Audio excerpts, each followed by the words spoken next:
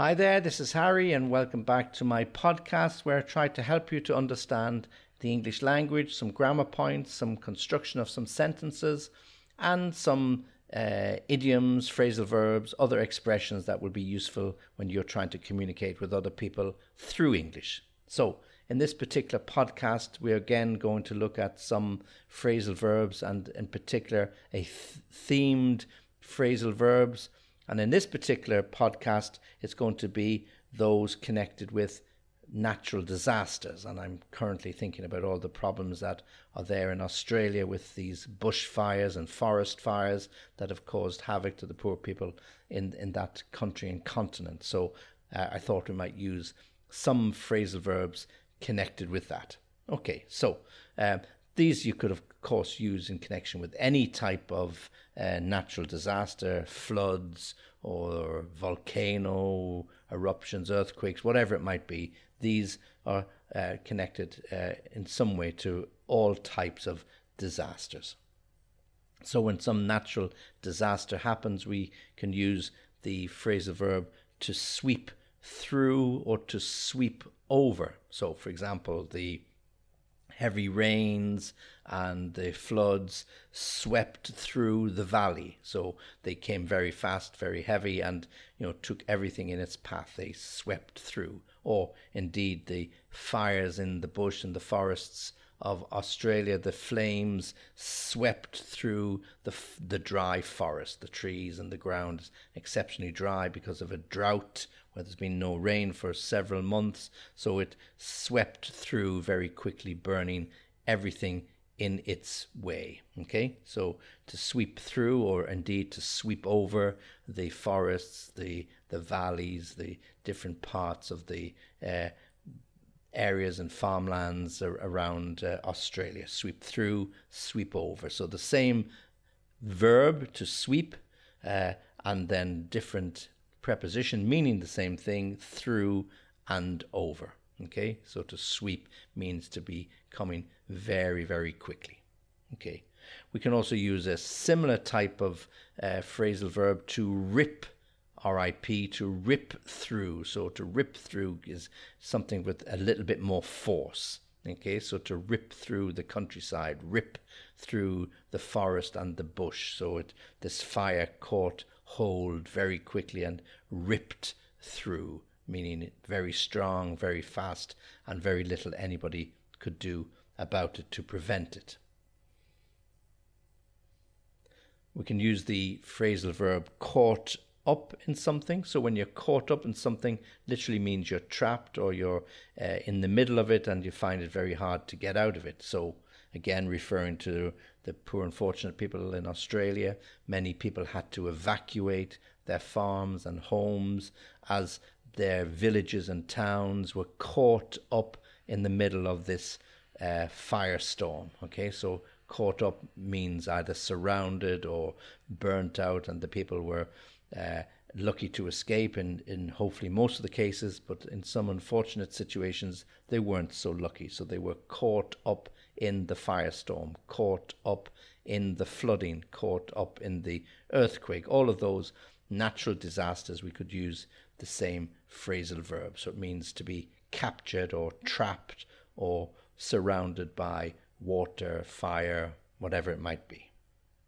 And as a result of that, we can use the phrasal verb wipe out something. It's going to be totally wiped out. So we could find that the fires were so strong and hot that many acres or hectares of forest land were completely wiped out. They were the small towns and villages, communities were wiped out overnight, meaning caught on fire, burnt to the ground because they were made of wood or metal, and they really just disintegrated under the intense heat of those fires. The floods wiped out an entire village. So as the water came down the valley, it burst the banks of the river and wiped out an entire village. So to wipe out means to destroy completely. And then finally, we got three other phrasal verbs. When when somebody or something can cave in. So to cave in means to collapse.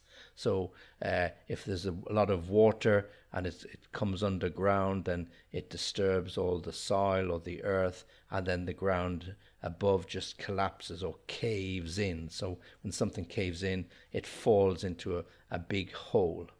We can also use cave in another sense when somebody is arguing a point and he's making his points, but he knows he's losing the argument. So eventually he just gives up and says, okay, look, I accept your point is more valid than mine. So he caves in, he gives in. Okay. But in the context of these natural disasters, to cave in is when something collapses or falls. So the riverbank caves in with the force of water.